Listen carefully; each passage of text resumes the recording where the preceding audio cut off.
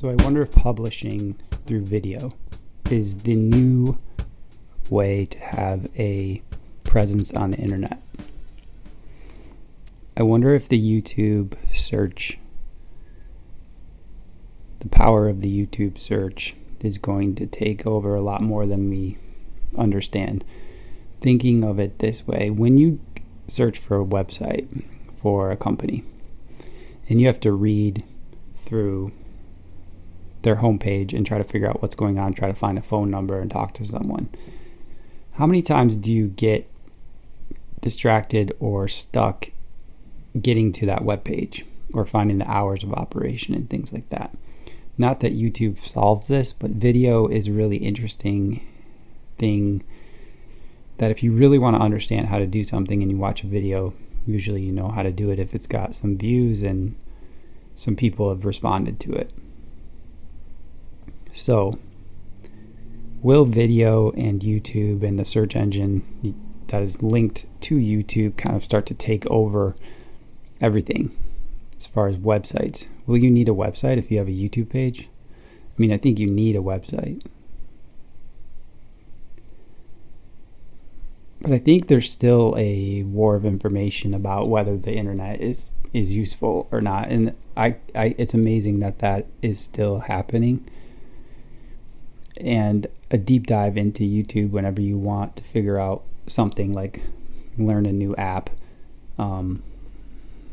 check out a new camera, find some new technology, find someone that knows what they're talking about as far as, it's not everything though.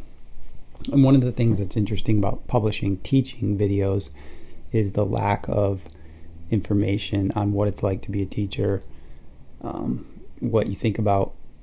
It's more like the craft. Same thing with art. Really interesting videos as far as what being an artist is like. It's very interesting because art is such a wide thing and everybody has different ways of doing it. I heard a really interesting interview. Mark Maron was interviewing one of the co-founders of Rolling Stone magazine, and they kind of modeled the Rolling Stone interview off the Paris Review and the Playboy interview. So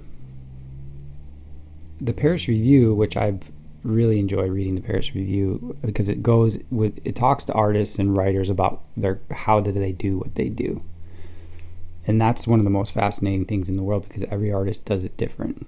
It's like asking someone where they live, what they eat every day,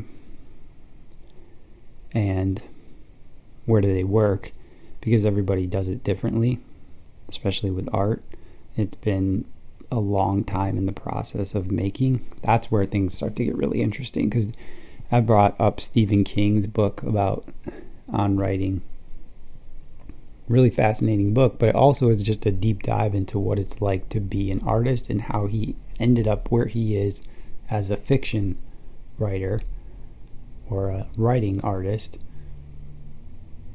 And I wish every artist had a book about how they got to be where they are. The Jazz Loft Project is another good one. But if you have, even Kafka's writings about what it's like to be a writer and artist, Van Gogh's letters, all the thoughts about what it's like to create art is touching on the idea that most people don't understand unless you've tried to do it. It seems very foreign, and people think that it just is this easy thing that some people are born with, and there's all this time and energy and patience and truth seeking. So I'm always looking for books that are about making art or about writing. I remember I got some books from the library about the writing process, which is different for every writer. But I'm always looking for books like that. This is Headmosh. This is Todd Norman. Hope you are having a great day.